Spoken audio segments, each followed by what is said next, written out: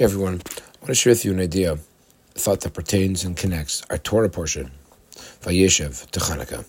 It's not that often that these two overlap, and so I think it's worthwhile to perhaps highlight a connection, a nexus between these two events, the Parsha and the holiday of Chanukah.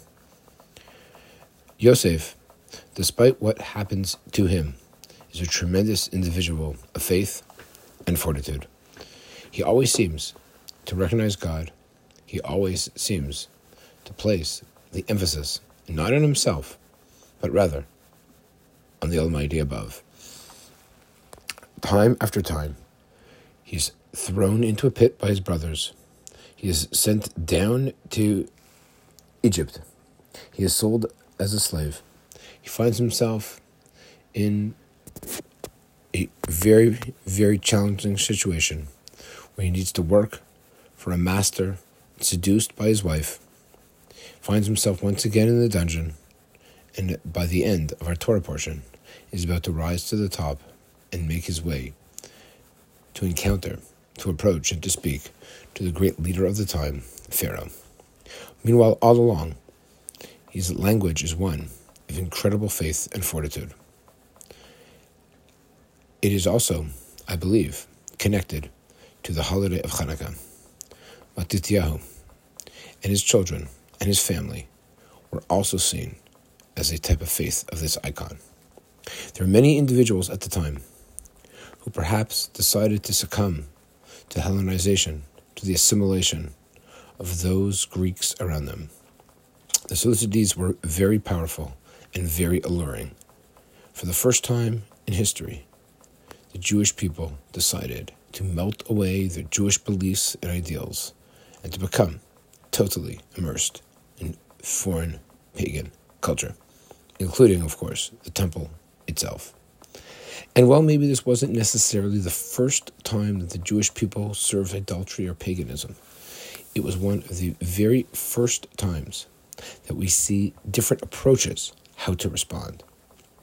You see, it wasn't just the fact that Matityahu and his family decided to revolt, because there were other Jews at the time who were revolting. But what made their revolt unique was that they had this sense of revolt from pure faith, realizing that they had a mission to accomplish. There were those around them who also wanted to fight against the powers that were disrupting their lives and persecuting their religion. But they decided not to fight on the Holy Sabbath, on Shabbat. And they, of course, met their fate with death. But it was Matityahu who was able to say, no, we're going to defend our faith, and we're also going to stand up to our enemies and continue to fight even on the Holy Sabbath, because our war is a holy war. It is necessary, it is needed, it is vital for Jewish survival. And so Matityahu stood up with his family and a few followers, and even on Shabbat, decided to fight in order to be victorious against the large enemies surrounding them.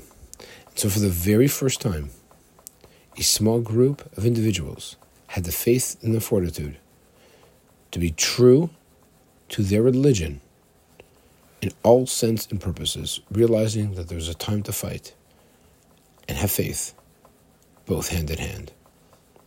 And Yosef also had an incredible conviction, as he, no matter what happened to him, stood up to his faith, and something that we, as part of the Jewish people on this Chanukah, internalize, especially in the land of Israel.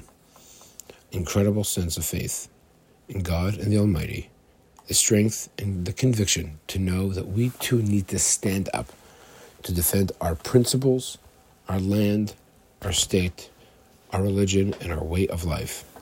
Just like there were miracles by Yamim Hahim, just like there are miracles during those days, may there continue to be miracles Bazman Hazeh during these times.